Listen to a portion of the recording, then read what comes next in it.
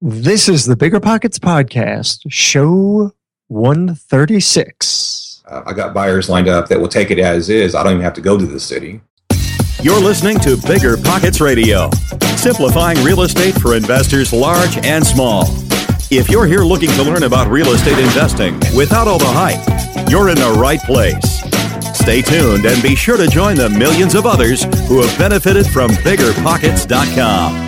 Your home for real estate investing online. What's going on, everybody? This is Josh Dorkin, host of the Bigger Pockets Podcast, here with my co-host, Mr. Disneyland himself, Brandon Turner. What's up? What's up, man? How was your trip? How was Disney? It was good. It was good. It were long lines, but it was well worth it. You know, we use the Fast Pass a lot. Nice. And I spent the last week at Disneyland, and I got like 24,000 steps was my highest on my Fitbit. Yep. So I rocked last week for steps. But it's like the first time I've ever actually seen you come even close to beating me on Fitbit. So I actually walked last week, so it was amazing. So yeah, it was good. It was good. I went on Pirates of the Caribbean like 5 times. Yeah, did you cry when it, that waterfall drop happens? There's a little bit of tears happen. Okay, guys, I want you to go on Facebook and Twitter. I think they're just on Facebook. Go on Facebook and find Brandon and look at his pictures. There are some really funny pictures. Well, the best picture, maybe I'll try to upload it to the show notes page. The best one was we did the Tower of Terror, which is that drop, right? You drop right? Your wife. My wife. Yeah, Heather is so funny. But even more funny than her is the girl behind us. Like, I don't know if you noticed this girl behind us, like it looks like she's being murdered. And like her scream, and I did slow motion on my phone. Did a slow-mo video. Yeah, it's so funny. I'll try to upload it to the show notes page at biggerpockets.com/show136. Check it out. Awesome. Did you know that short and medium-term rentals often offer double the cash flow compared to long-term rentals? Well, it's true. And Rent to Retirement just made investing in them easier than before. Now you can buy fully turnkey short and medium-term rentals that are newly built or renovated, leased, and managed. Maximize your cash flow, appreciation, and equity while the Rent to Retirement team takes care of all of it for you. Plus, their creative financing options like interest rate buydowns can get you a rate in the low 5s. And their investor loans let you buy multiple properties with as little as 5% down. Not 20%, 5% down. But why buy with Rent to Retirement? They're investors just like you and me and rock one of the highest reputations across Bigger Pockets with more 5-star reviews than any other company on our site. And I think that's a pretty big deal. To learn more, visit renttoretirement.com. That's renttoretirement.com or text REI to 33777. Again, text REI 33777 to learn more about how you can get started investing in some of the best cash flow markets today. Buy low, sell high. Buy low, sell high. It's a simple concept, right? But not necessarily an easy concept. Right now, high interest rates have crushed the real estate market. Prices are falling and properties are available at a discount, which means Fundrise believes that now is the time to expand the Fundrise Flagship Fund's billion-dollar real estate portfolio. You can add the Fundrise Flagship Fund to your portfolio in minutes by visiting fundrise.com/pockets. Fundrise.com/pockets. Carefully consider the investment objectives, risks, charges, and expenses of the Fundrise Flagship Fund before investing. This and other information can be found in the fund's prospectus at fundrise.com/flagship. This is a paid advertisement. Passive income without the property headache? It's possible.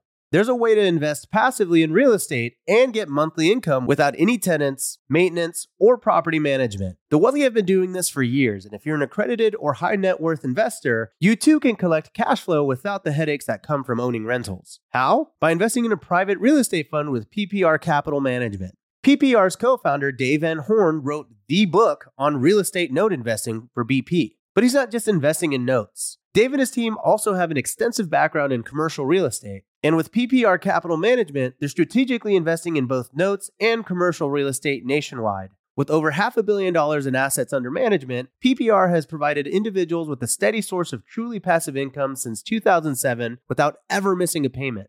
Check them out at investwithppr.com. Again, if you're looking to get monthly passive income from an experienced team with a strong track record, go to investwithppr.com today.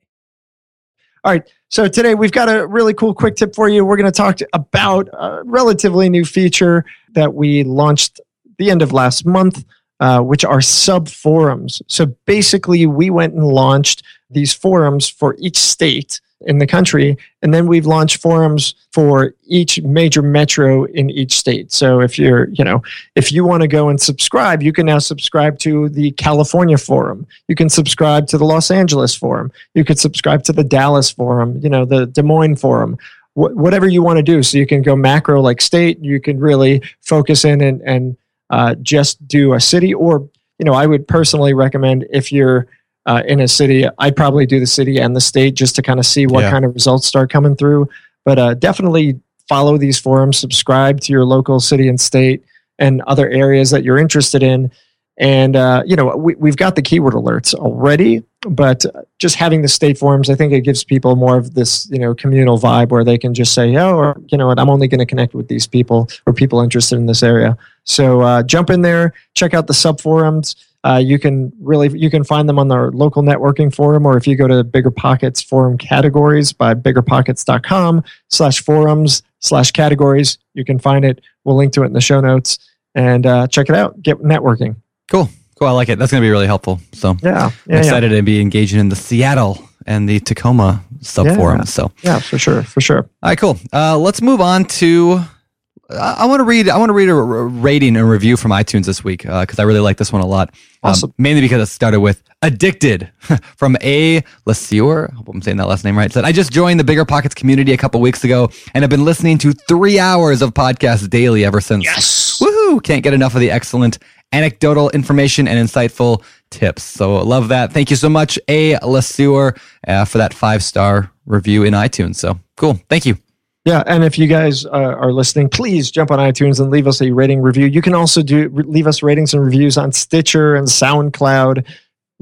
Please get in there, help us out, help us get more visibility for the show. And subscribe. By doing that. And definitely subscribe. If you're iTunes. Not subscribing, You're missing out. There you go. So, all right, let's get this thing going. Today's show is with Sean Holsapple. Yep. Hopefully I didn't butcher it too bad. I think that's right. Sean is a real estate investor focused on the Indianapolis, Indiana real estate area, one of my favorite places on planet Earth. that would be the place where the guy threw a can of soda at me as I was stalled on the side of I-80 on the highway. I didn't know traveling to St. Louis for college one year in the middle of summer. Yeah, That's it funny. was awful and not pleasant. But Sean hopefully was not that guy. Hopefully not. So Sean is an active real estate wholesaler. He's busy doing lots and lots of deals. He does well over 100 transactions a year, built kind of a cool business model. So, pay attention, listen up, and let's bring him on. Sean, welcome to the show, man. It's great to have you here. Good to be here finally. I've been waiting for a long time. Oh, okay. Well, you've been us too. I Forever. mean, we sent you all these messages, and you kept saying, I'm too busy. And Finally, here we are, though. Here we are. Yeah. So today we're going to talk about a little bit about Monday. A bunch of stuff. Today is Monday. Today we're going to talk about finding deals. I know I want to cover that because I hear you're one of the best at finding deals. So that's the reputation anyway that you have. So I think we'll cover that today. He is in the Rust Belt, though. So let's just keep that in mind. Southern Rust Belt. So where are you from? Where are you at? I'm in Indianapolis, Indiana right now. I'm from Mitchell originally, which is a small farming community a couple hours south. Okay. All right. It's in the rural areas. Yeah. Notice, he's picking on you. Make fun of me. All right, Sean, let's talk about this. My notes, we tried to switch this format up, and we have very limited notes so that we kind of come at you guys with fresher questions, hopefully. The bio I have is you lived out of the country before moving back to Indiana, and you started investing out of the country. Am I correct on that? Is that how you got going? Yes, spent 5 years in Calgary, Alberta. Okay.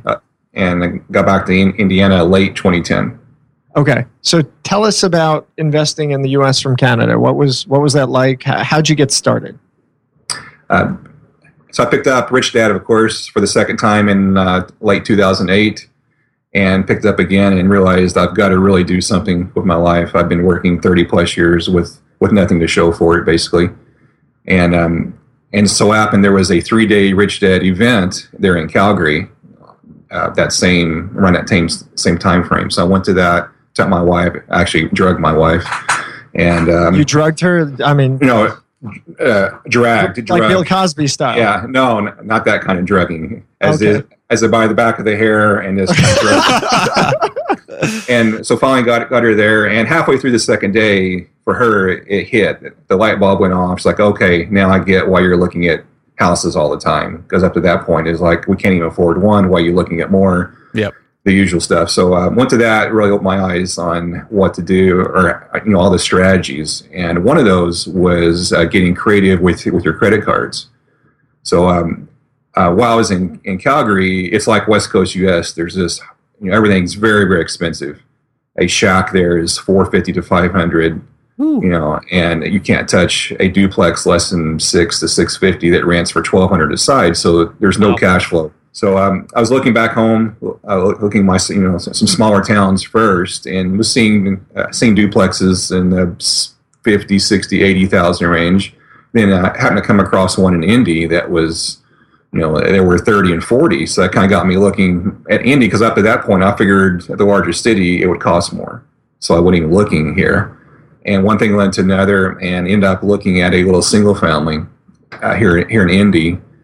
Of course, now this is 2 years later, which I always kick myself for waiting so long to do anything. I was making offers, but really conservative, kind of scared to make too many offers, always thinking, what if they say yes, that kind of stuff. And so there was one, it was on from another wholesaler, and I was on the list by then, of course, and came across, it was listed, I think, at 10.5, which was rough. To say the least. But anyway, I offered 95 just to throw in an offer, and they said yes. And it scared the crap out of me. I was like, now what? So I was still in Canada, of course, and it was here in Indy, so I did everything remotely. The way I purchased it was I had a line of credit at that point, a signature line of credit, a small one, and that was my first purchase, was just a line of credit. And then I bought it, and got a property manager involved. He said, yes, not too bad. So got it fixed up, started renting it out at $550. And that was the very first one. 6 months later, threw it on some website for sale. Someone in California bought it for $18,000. And I was like, wow, that was kind of neat. So, Wow. Okay. That's pretty good, man. So you bought this, was the original intent to buy and hold, or was it to turn it like you did? Yes, hold was the original goal. Even during that a 3-day weekend event, he said it should be you flip for quick cash to build up your so you can buy the buy and holds. He said if you don't, you run out of cash pretty quick. And I didn't want to flip at that point, so I thought, well, I'll just skip that stage and just go right to the buy and holds. Well, after 2, I was broke, and I was making a whopping $250 a month or something, so that. So that wasn't going to work. So I had to get into something else besides that. But yes, that was the original plan, was to have these rentals for passive income.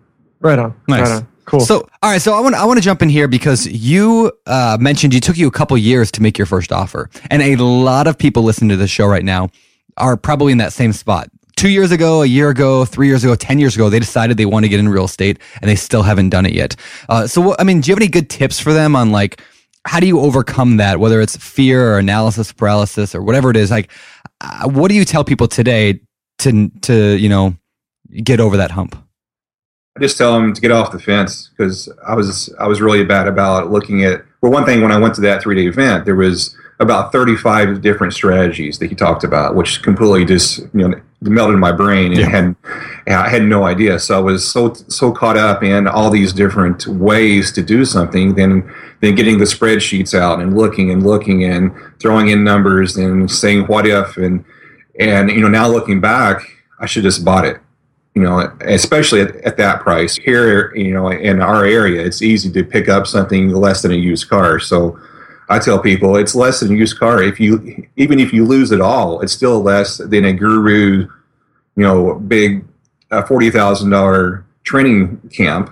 Yep. And which you won't lose it all. So I tell them just to buy a little $15,000, $20,000 beater, go through a simple rehab with the pain of the contractors and which is a huge deal, which I think it is everywhere, and just get that under your belt, and you'll learn so much. And just don't be so scared. When I go to meetings here and networking events, I see the same people month after month, year after year. And I talked to them. I'm like, yeah, we're still looking, or we're thinking about maybe in 6 months doing that some bandit signs or that yellow letter thing. I'm like, what do you mean in 6 months? You should do it yesterday. Yeah. And I like that. I like the you can't really apply that in every market. So Right. so if you're in Calgary, obviously where a duplex is $600K, you have to be a little more careful. But I guess in an area where you can pick up properties for so cheap, I guess it kind of becomes a little easier, and your risk is obviously a lot less on a per property basis. I mean, what's the most you can lose is the $10K you got in the property, and hopefully you haven't screwed too much up, and you have insurance to make sure you don't get sued and so on and so forth. But I like that. Get off the fence, stop sitting around, and when you can't screw up as much, it should be easier, I guess, right? Definitely. Yeah. Now, what exactly is your main strategy today then? I mean, you bought that first rental. Are you flipping, wholesaling? What do you do? Do a lot of wholesale, but it's not the typical assignment. I do the wholetailing, I guess you call it, or we're actually buying clothes. Okay. And then turn around and offer it out to my buyers list. That's my active income. That's my JOB. Okay, so let's take that back a little bit for people who have no idea what that means. They've never heard of wholesaling before. I mean, maybe can you kind of just give us a big picture of what that entire process means? Well, what is wholesaling and what is wholetailing? Just kind of clarify those. So a typical wholesale would be you find a property either through bandit signs, direct mail, friends, whatever, and then you get that property under contract, and then you would assign it to someone that's going to buy it. So you're actually going to assign that contract to someone like me that's going to buy, and then we close. Versus wholetailing is I don't worry about I still get in contract, but I actually am going to close. Versus wholesaling, you can still walk away. If you don't ever find a buyer, you can just walk away. There's usually no earnest money involved.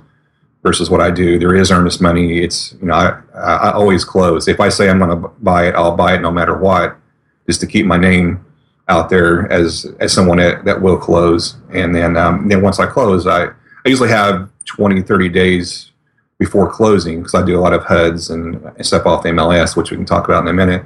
And so that gives me time to do the marketing, and I try to have it sold before I close on it. Then us do a double closing. That's awesome. So how long do you typically own the properties for then? Anywhere from just a few hours for double closing out to 30 days max usually. Okay. And are you always selling them to cash buyers, or are you selling them to retail buyers ever, like just homeowners? For the most part, it's other investors, cash buyers. Once in a while, a owner occupant will see my ad on Craigslist or wherever, and they'll want to buy it. And sometimes they have cash, or they already have financing lined up where it's a fit, and I'll do that. So why do that? Why sell to a cash buyer when you can potentially sell to a retail buyer, presumably for more money? Is it, you don't want to pay the commission to the agent? Would that make the difference in the sale price? Do you think you'll sell it quicker for cash? Why sell to an investor where presumably you're selling at somewhat of a discount to what you could get retail? Sure. I could probably go through the pains of getting it up to retail value and ready for the market. And, that could be 30 days worth of rehab plus another 30 to 90 days on the market to make 5 to 10,000 more, maybe 15,000 more, versus selling it right now at a smaller profit. But it's all about volume for me. I'd rather take a quick nickel right now versus a slow dime in the future. Yeah, that makes sense. Makes sense. That's great. So how many deals are you doing? I mean, you obviously got a volume business. What do you do in a typical year now? I did 155 closings last year. Woo! That's it? That's all. I'm a little disappointed, Sean. I mean, I was thinking you were in the big boy club doing maybe 175, but now that's closing, so that could be the same property twice when you buy it. But still, 75 to 100 actual separate properties. Out of that, I'll cherry pick a few and to keep for my own portfolio. Nice. For rentals, and the rest I just sell. I'm going to jump in. I'm taking this one. I got this. You probably have the same question. Okay, is the business just you? Are you the only one, or do you have somebody else helping you out? For the most part, it's me. Got my wife involved. She spends 3 to 4 hours every day doing some HUD offers and just taking care of all the paperwork that I tend to generate, which is a lot sometimes. I got a VA, works 10 to 15 hours per week, which helps out on tracking some stuff and some offers. And VA means what? Virtual assistant. Perfect. Cool. She's a college grad from the Philippines at $3 an hour. Yeah, Love it. There you go. know, There you go. Economies of scale. Yes, I used to always think, that was for a CEO or some big expensive organization. And when I finally got around to doing or getting a VA involved, I was like, it was super easy and very, very helpful. Yeah. How did you find that VA? That one's through Odesk, which I think they've changed their name now, but you can still look up Odesk. And, Upwork, it's called now. Yes, right. Upwork. And the way that works is they get a commission of, I think, 11%. Right. On every hour. So the $3 you're actually spending $3.33 per hour, Yes. and Odesk gets It's their kind money. of tough, but I try to pay it forward. It's some weeks are about $16, and it's a little hard to give up that coffee. But So what does the VA do? But hold on, Okay. and we joke here, but I mean, I think it's an important thing because some people might be listening, being like, Sean's a jerk. He's ripping this person off. That $3 an hour to this girl in the Philippines that you're paying, she's probably pretty happy with that amount of money. Because from what I'm telling, an average for a day wage there's about $5 all day, and she's making $3 an hour. And holidays, I'll throw her $20 bonus, which is huge to her. It'd be like us getting a 40% raise one week as a bonus. You just got to put it, just add the extra zeros there, and then it kind of hits home like, what they're actually making. Yeah. I love the idea. I mean, I read this first, the whole concept back in the 4-hour work week of hiring a VA. And, I've hired several since then. In fact, we've been working with a guy named Dave in the Philippines. Dave is one of my favorite people in the world. He actually edits these podcasts. Yep. So Dave, what's up, man? Dave's the man. Dave's the man, right? And Dave lives in the and Philippines. Dave's making a lot more than $3 an hour. Dave is because we like him so much. Like we really like him. I mean, he does awesome work, and so I love the idea of hiring, outsourcing the little things. Even this is the point they made in 4-hour work week, which I don't think people talk about enough. But just the idea of hiring somebody, even if they don't make you money, the learning how to manage an employee. If you're not good at that, that alone was worth the cost for me when I started hiring people, because I had no idea what I was doing, and I'm not going to go hire a $30 an hour American to learn how to be a manager. You can start a lot cheaper that way. So what are they doing for you? I mean, what is this VA actually doing for you in your business? The biggest thing is every day I have the HUD home store forward her all the new listings in our area, and then she puts those on a Google Doc that we all share, and then I go in and put the offer price of what I think that property is worth. Then my wife comes in the afternoon and she puts the offer in.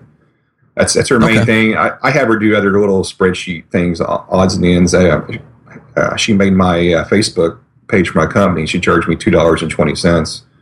I give her $5. You're a generous man. I could have stopped and took the hour to do it, but that hour I could be doing a deal that makes thousands versus $2. So that's why I look at everything now. That's great. So I mean, it sounds like you're starting to rely on her to really run back end for you. Are there other things that you think that you could probably pony off and haven't yet done, and you're just kind of working it little by little? Probably when I first started. The first VA, the first two failed miserably because I had too much on their plate all at once, which I found out after reading the 4-hour work week. You're supposed to start slow and work them up, and so since then I did that. But I could, she could be making HUD offers maybe, or some other. I could have her doing some follow up with marketing, but I don't do a whole lot of marketing anymore. So, there's all kinds of stuff you could have someone do.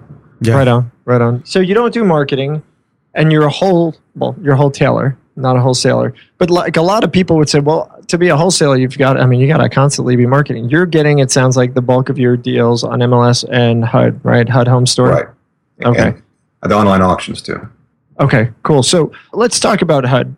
What's the upside? What's the downside of HUD?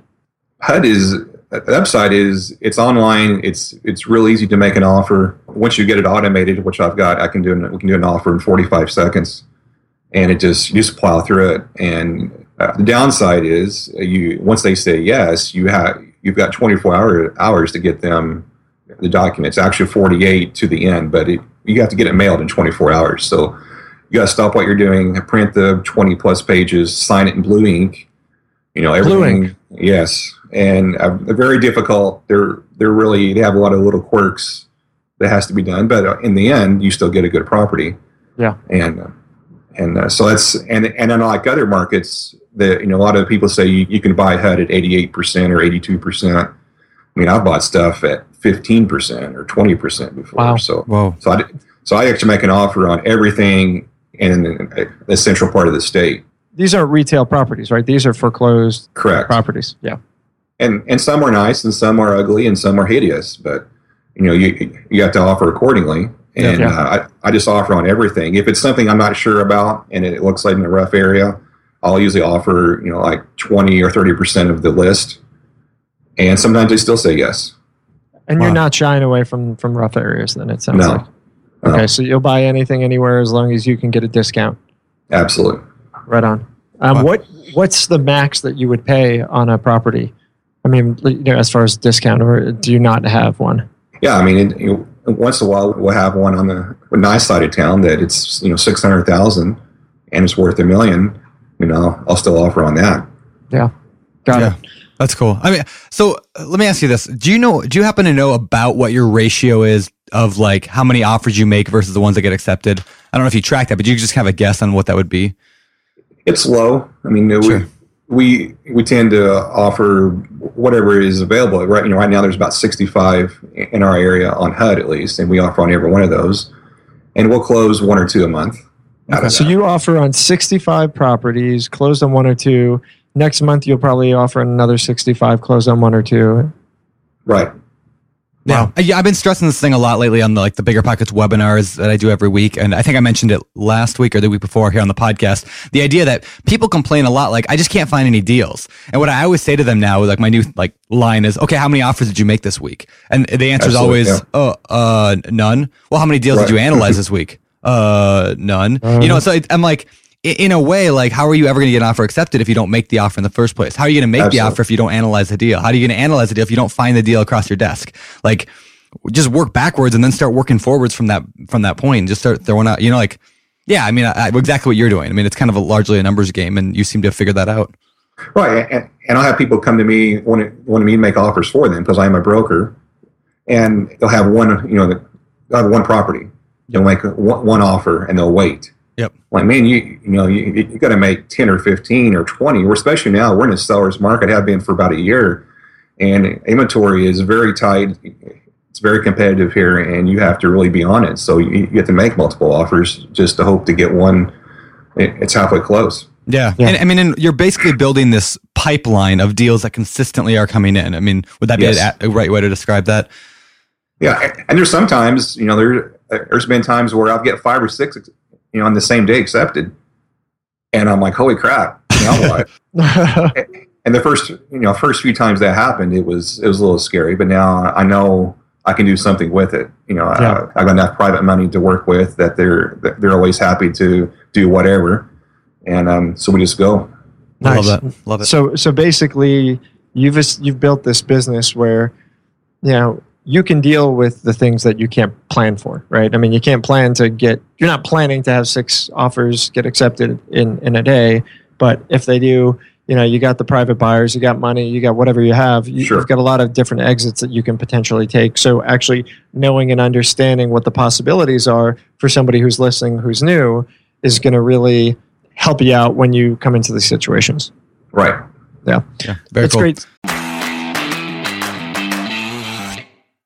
Every lender loves to talk about how easy it is to get a mortgage. Then, when it's time to fund your next deal, they ask for your full financials, your blood type, your mother's famous spaghetti recipe, and a map to the fountain of youth. Sound familiar? You got all that handy, right? Why not switch to a lender who actually makes qualifying for a loan easy? A lender like Host Financial. Host Financial takes the tedious tax returns, endless W-2s, and time-consuming financial requests out of the picture. Their light doc and common sense underwriting guidelines mean frictionless transactions every time. You'll even be able to use the actual or projected income of the short-term or long-term rental you're looking to purchase or pull equity out of. That's what lending built for investors looks like. So take the next step and grow your portfolio faster. Visit hostfinancial.com to request a quote in as fast as 60 seconds, which is faster than this ad. If not, it's pretty close. That's host, H-O-S-T, financial.com. Again, that's host, H-O-S-T, financial.com. Are you serious about making real profits from your investment properties? Then why are you paying a property manager anywhere from 8 to 25% of your rent? Cut your expenses the savvy way by self-managing your rentals using RentRedi with flat rate pricing that doesn't cut into your bottom line. You think I'm paying a property manager? Heck no. Get your hands off my cash flow. That's me slapping someone's hand. With RentRedi, you can collect rent, screen tenants, track repairs, and manage accounting all from your phone. Are you a BiggerPockets Pro member? Well, guess what? RentRedi is already included in your membership. Haven't tried it yet? Well, then what the heck are you waiting for, man? We made this possible specifically for you, BiggerPockets Pro member. If you're not a pro, RentRedi's offering you 50% off their annual plan. New customers visit rentredi.com and use code BP2023. That's RENTREDI.com using code BP2023. That's BP, like Bigger Pockets, you know, the podcast that you're listening to right now, in the year 2023 to save 50% off of 1 year of RentRedi. Cut your expenses when you use RentRedi to manage your rentals. Sign up today at rentredi.com and use code BP2023. Always find what you love and love what you find at Total Wine & More. With so many great bottles to choose from at the lowest price, it's easy to find your favorite Cabernet, Chardonnay, or maybe you're more of a whiskey drinker. Well, one of their single barrel bourbons is sure to please. With a little help from one of their friendly guides, find the perfect bottle that's just right for you. Hosting friends or family and don't have time to shop in store? Well, that's no problem because Total Wine & More makes it easy to get everything you need for any occasion with curbside pickup and delivery. But you know what the best thing about shopping at Total Wine & More is? That every bottle comes with the confidence of knowing you just found something amazing. With the lowest prices for over 30 years, find what you love and love what you find only at Total Wine & More. Visit TotalWine.com to learn more. That's TotalWine.com. Curbside pickup and delivery available in most areas. Spirits not sold in Virginia and North Carolina. Drink responsibly. B21. So we talk about HUD.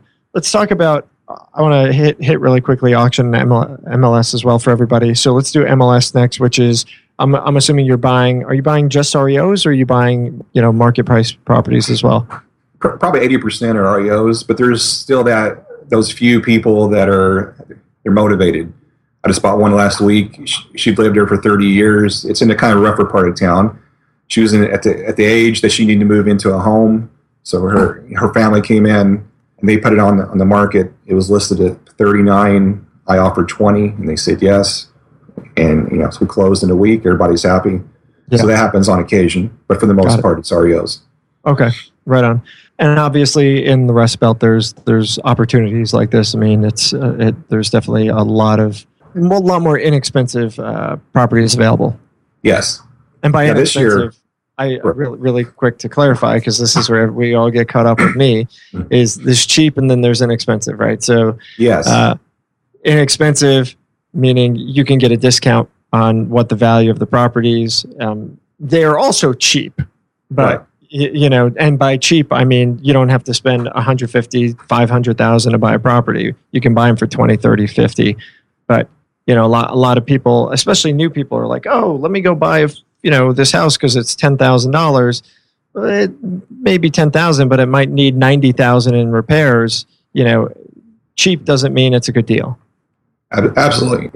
We have places here in town that I've actually got paid to take a house because they had some liens from the city, or it was in a war zone, and they'll here's $3,000, please take it. I don't want to deal with it anymore.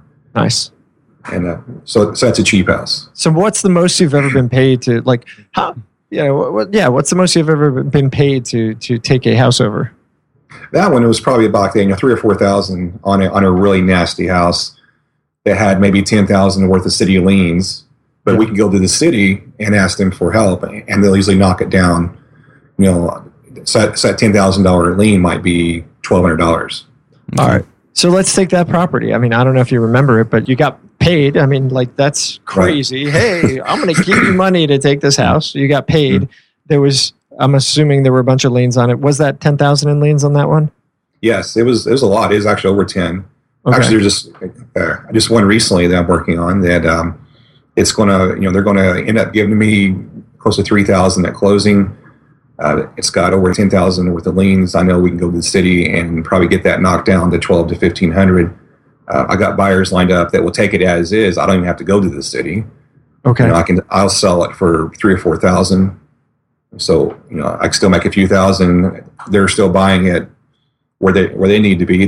Then they'll put the effort into going to the city, getting it fixed up, and then they'll get it to a rent ready place, and they'll sell it, as a turnkey, maybe for 30 or 40,000. That rents for 650, and everybody's happy. There you go. Yeah, that's awesome. That's awesome. I have a question on that. Maybe going back a little bit, you mentioned making lots of offers like this, whether it's on the MLS, whether it's the HUD one or the auction, which we haven't really talked about yet, but we'll get to.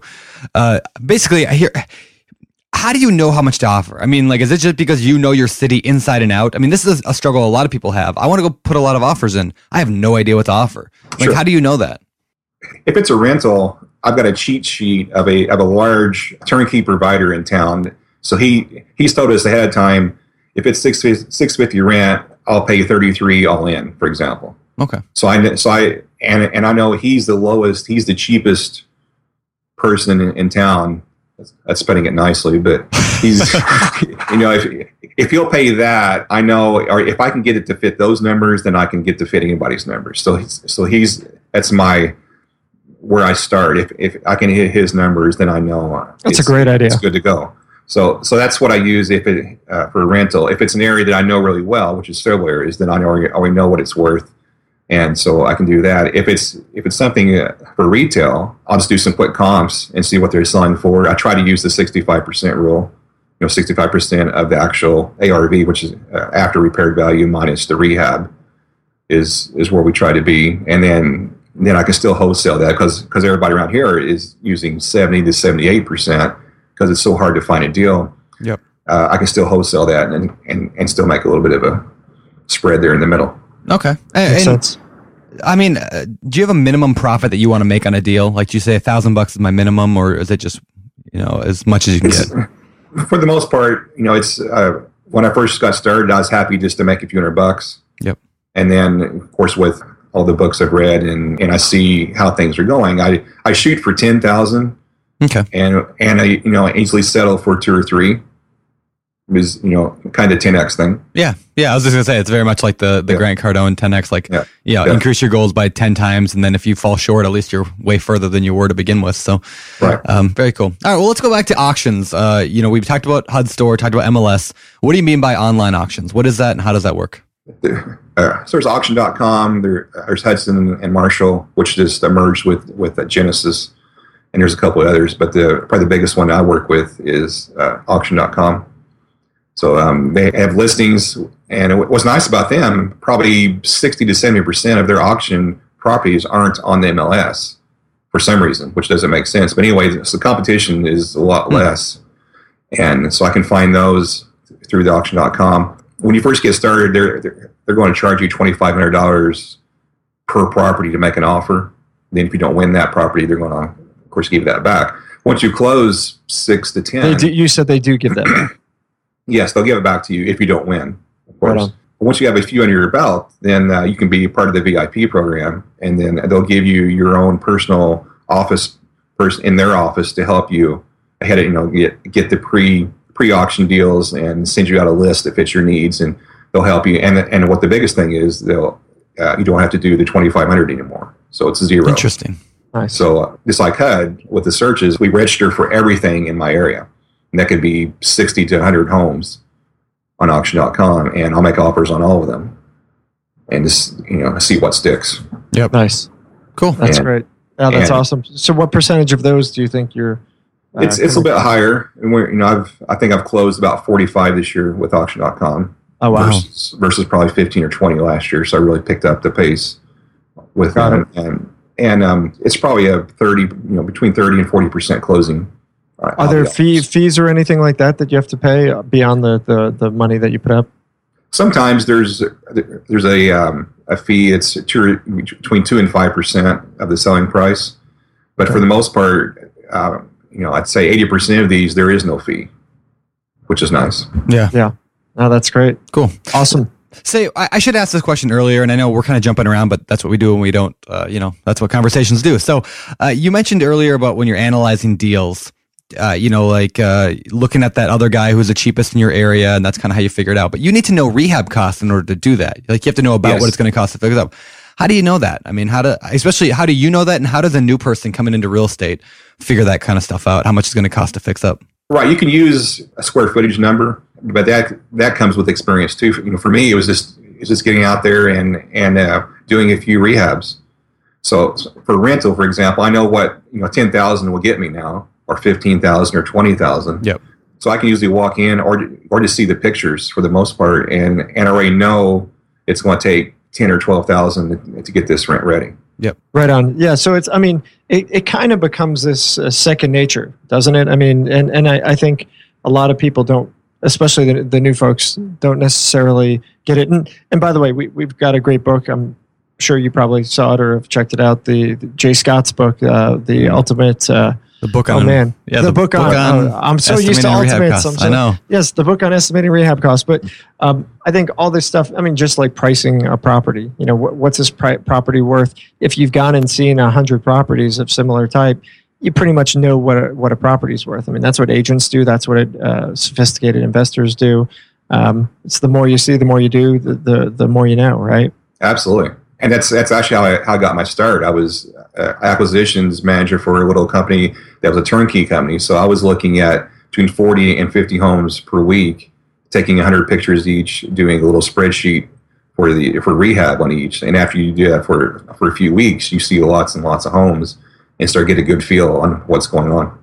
Yeah, that's awesome. That's awesome. Yeah. And so for new folks, I mean, if you haven't heard it 100 times yet, you haven't heard it enough. Get out there and go look at properties, right? I mean, go see what's in your area, go see what's available, go see what's for sale. And by your area, I mean your farm. And by farm, right, I mean the place that you're actually looking to buy a property. And just look at property after property after property until you know them. You'll know them cold. Yep. Absolutely. That's the way to do it. Yeah. Cool. Say, do you do any I know a lot of wholesalers do this. Do you do any JVs? Do you work with other wholesalers, other investors to do deals together, or are you just always by yourself? No, I do it. I like to call myself a transaction coordinator. Really? If there's an opportunity to be had, I'll get in the middle of that. Okay, so sure. Explain how that would work. I mean, again, because I know there's a lot of different ways a JV could work, but what kind of typically do you see happen? One way is someone who has a house they have under contract and they'll bring it to me and they're having trouble selling it. And since I have a large buyers list, I can send that out. I have to be careful how that's worded because I'm an agent. Yep. And it's not listed. So there's some stuff there I have to be really careful with.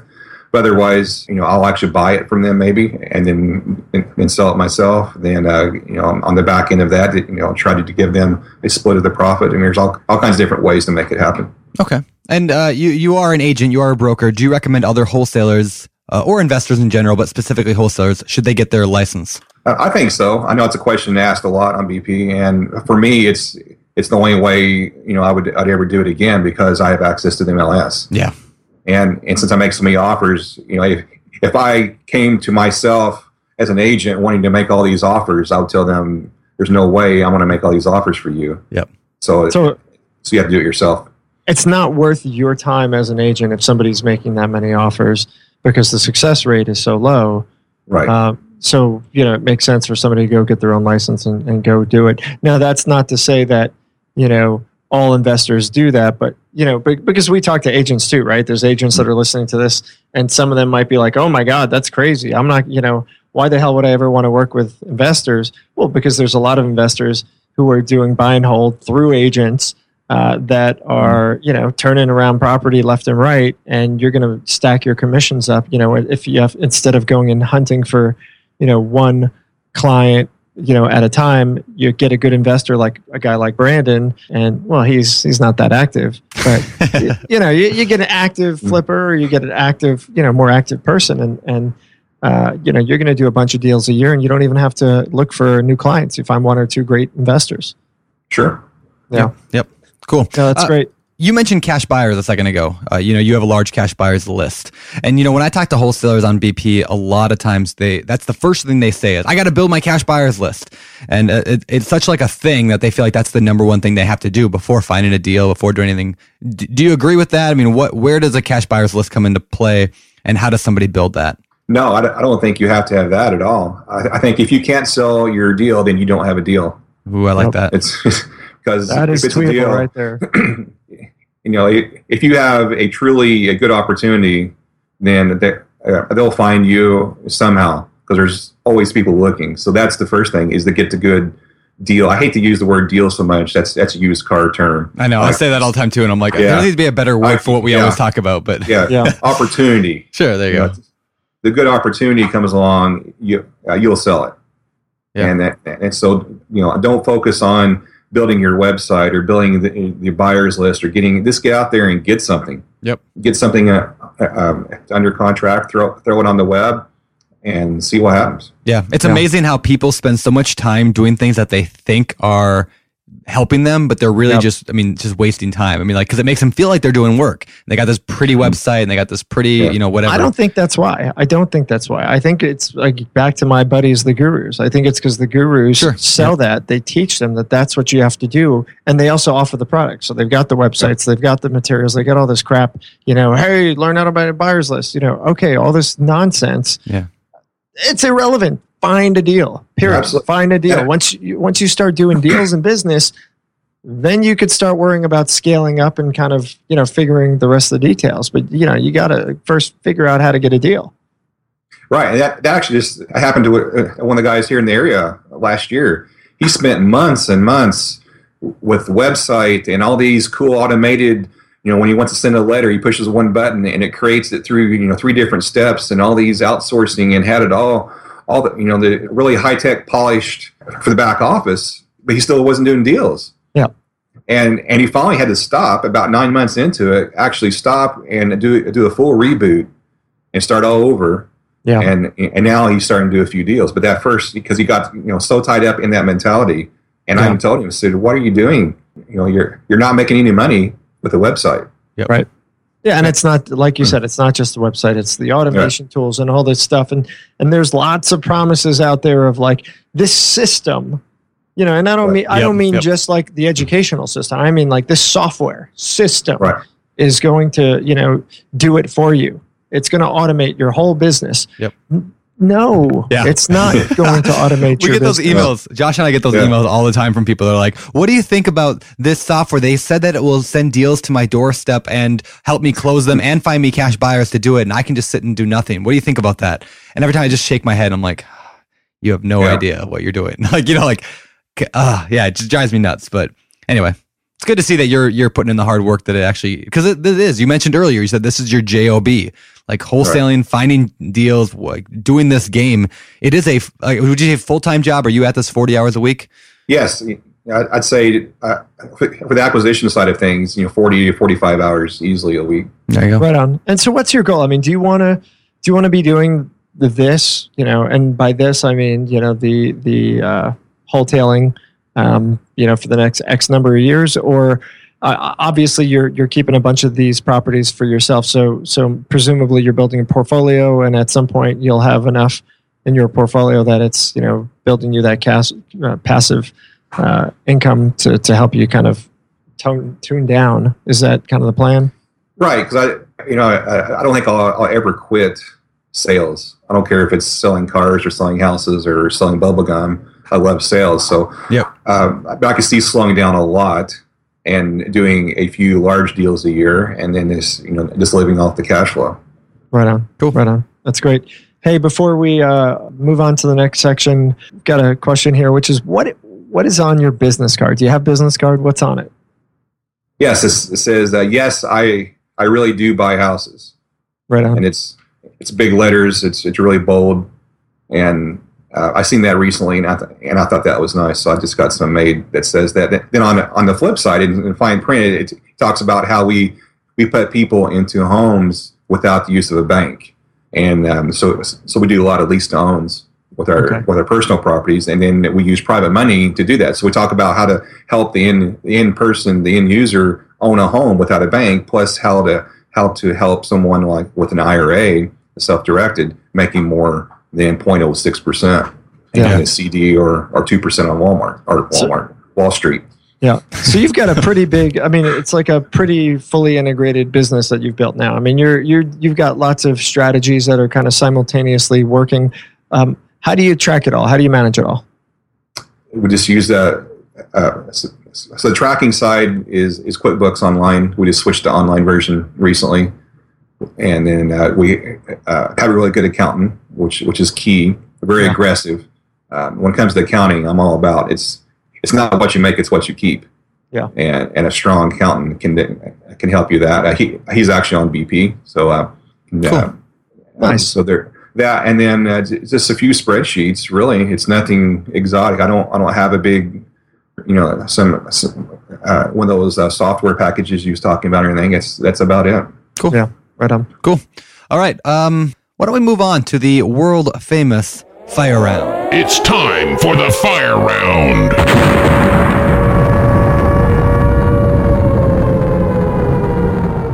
Fire round. These questions come directly out of the Bigger Pockets forum. So number one, I am new to wholesaling and I am asking for proof of funds before showing deals. What is a good way if it's a cash buyer? So let me re-say that. So I'm new to wholesaling. And I think I'm being asked for proof of funds before. I don't know if I like that question. Let me think of exactly what they're saying. Well, I actually think it's a good question. I'm wondering how they're phrased it. Yeah, I'm asking for proof of funds before showing deals. What is a good way if it's a cash buyer? Okay, I think what he's saying is, so I'm a wholesaler, and when I'm gonna sell a deal to somebody, I'm asking the buyer for proof of funds. What's the best way to get that proof of funds from the cash buyer? Does that make sense? Ask for it. I mean, if it's the first time you've worked with someone, and they're wanting to see it, they want to they want to do all this waste your time, but so instead of wasting your time, so that's the first thing I ask is a POF. It isn't really worth the paper it's written on, because you can find them on the web for free, but anyway, it's a starting point. But yeah, just ask for it. Okay. Yeah. Right on. And that is literally just somebody saying, hey, I've got money in the bank that I can potentially close on this deal. Yeah. Right on. All right, I'm just starting out as an investor and really have an interest in rehabbing properties. What are the best properties to look for? Something simple at first. I don't like to do the really old historic stuff. You get into, you've got lead-based paint, you've got historic societies to deal with, you've got plaster. So something simple, just a little 3-1 ranch or 3-2 ranch on a slab in an older part of town that's still halfway decent. Just get that, do a little, do paint carpet, do a kitchen, and do that first, just to go through that. And then once you get that experience, then you can start to expand. Okay. Cool. Number 3, as an investor, have you found it easy to obtain a small business credit card or a traditional line of credit in your business? You mentioned very briefly earlier credit cards, but do you use them, or do you recommend people use them? Yes, you have to get those in your personal name usually, because they won't give you anything in an LLC or corp for 2 to 3 years of seasoning. So just get one in your personal name. When I first came back from Canada, we had horrible credit because we was gone, and it's worse to have zero credit versus bad credit. So we couldn't get a loan hardly for anything. But for some reason they would give me a signature line of credit, which was silly. They wouldn't give me anything else. Yeah. But anyway, long story short, that's what you use. And then, so get that credit card as soon as you can. Try to use it every month, pay it off. After a few months, ask for more, and just keep on getting a higher limit. And then you can start using that to buy houses with. Right on. Cool. What about my last question on the fire round is, staging. Do you stage your own rentals, flips, or wholesale deals with furniture or knickknacks? Full stages, half stage, semi-stage, or not at all?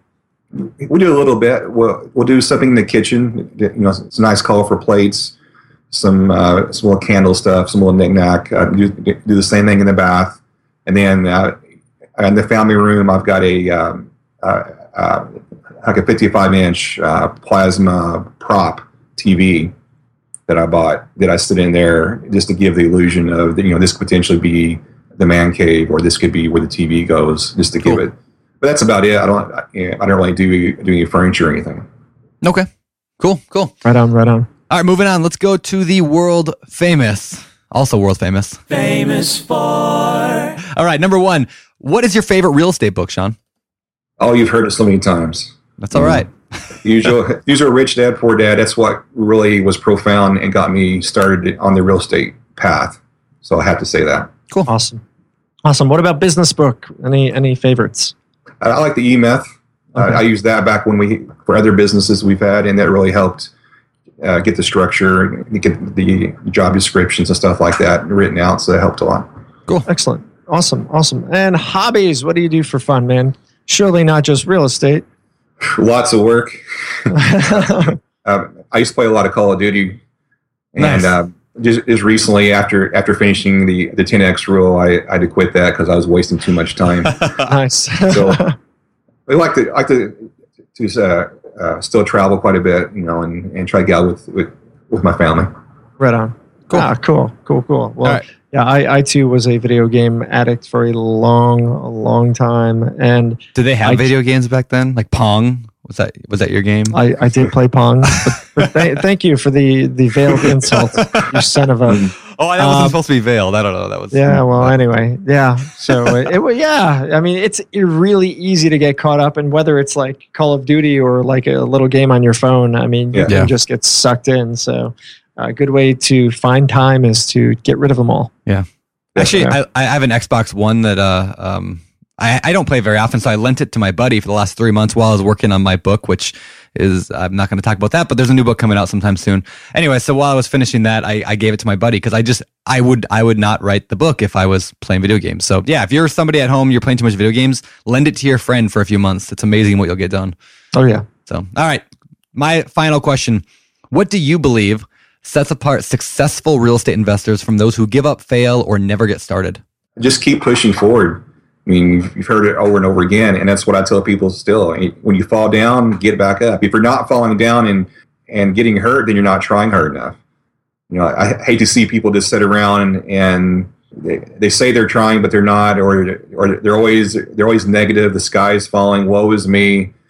That's average. Just get up and try something. I'd rather fall on my face a few times versus sit at home and think about what if.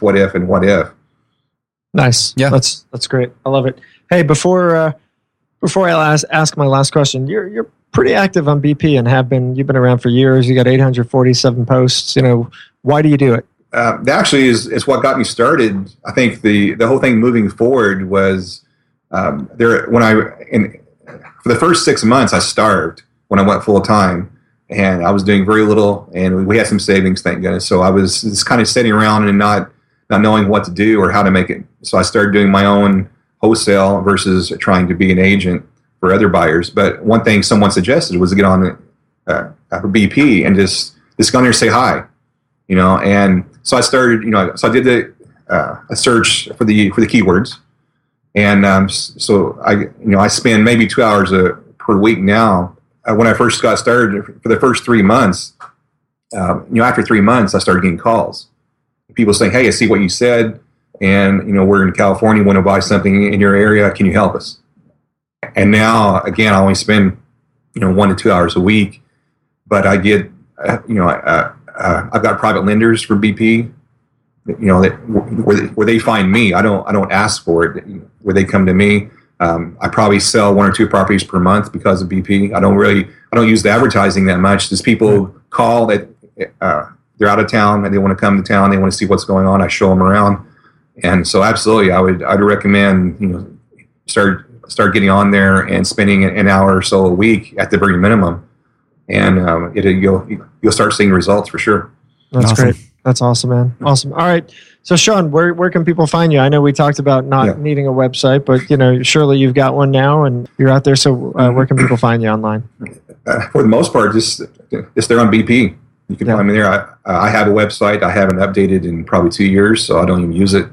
Right on. And so just go to BP, and I'll be glad to help out any way I can. And we'll link to that in the show notes. And the direct link to Sean's profile is real easy, biggerpockets.com/users/HHS.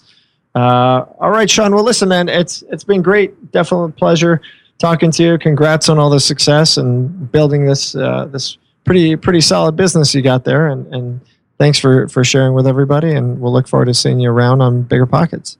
Great. Thank you. Awesome, man. We'll see you around.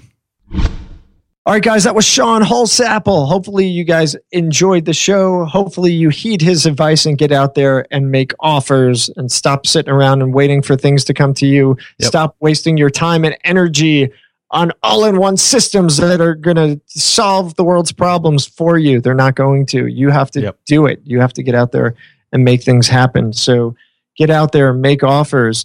You know, I mean, I'm not sure if you guys got this, but for me, I mean, hearing Sean, you know, he's got his sources, right? He's got the MLS, he's got auctions, and he's got HUD, and he's just working it and focused on it.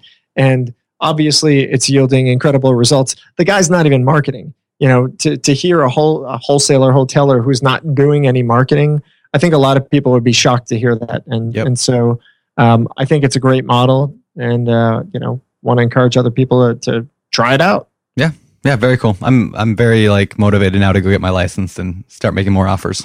Make moves. Awesome. All right, guys. Well, listen, this is show 136 of the Bigger Pockets podcast. We definitely appreciate you listening. Please check out the show notes, and you can interact and ask Sean any questions you want at biggerpockets.com/show 136. Also, make sure to follow us on Instagram and Pinterest and Facebook and LinkedIn. We're all over the place. Check us out. Get involved in Bigger Pockets itself. Jump on our forums today at biggerpockets.com/forums. If you don't have an account, get in there and make one and start connecting with guys like this. I mean, this is how we make things happen. We interact and meet people and build our network. So get out there and do it. Otherwise, I don't know. Brandon, the picture of the light above your head makes it look like you've got one of those napkin hats on your head. It's actually pretty funny. I do. That's my movie studio set up behind me. I'm going to go film a couple Ask BP videos today, which people should be checking out at biggerpockets.com/askbp. That is the other podcast we run here at Bigger Pockets. So yes. Well, listen, man, welcome back. We are glad to have you. And all right, guys, let's get out of here. I'm Josh Dorkin, signing off. You're listening to Bigger Pockets Radio, simplifying real estate for investors large and small. If you're here looking to learn about real estate investing without all the hype, you're in the right place. Be sure to join the millions of others who have benefited from BiggerPockets.com, your home for real estate investing online. Braving the real estate investing journey on your own can be daunting. Doubts tend to creep up and stifle your ambition. Is this actually a good deal? Did you run the numbers right? What if you can't find a tenant? Can you even afford this place? What if you lose your job? Whatever you're going through, we've all been there. And guess what? The best way to overcome your doubts and hesitations is with a healthy dose of knowledge, networking, and accountability. And that's just what you'll find in our newly released 2024 summer boot camps. After these 8 action-packed weeks of step-by-step guidance from expert investors, weekly video modules, live Q&As, interactive assignments, and new friends to keep you accountable, you'll be ready to tackle your first or next deal with full confidence and expertise. Choose from the small multifamily, short-term rental, or rookie boot camps and register by April 12th for the lowest prices. Head on over to biggerpockets.com/enrollme today. That's biggerpockets.com/enrollme. The content of this podcast is for informational purposes only. Past performance is not indicative of future results, and all host and participant opinions are their own. Investment in any asset, real estate included, involves risk. Use your best judgment and consult with qualified advisors before investing. Only risk capital you can afford to lose. Bigger Pockets LLC disclaims all liability for direct, indirect, consequential, or other damages arising from reliance upon information presented in this podcast.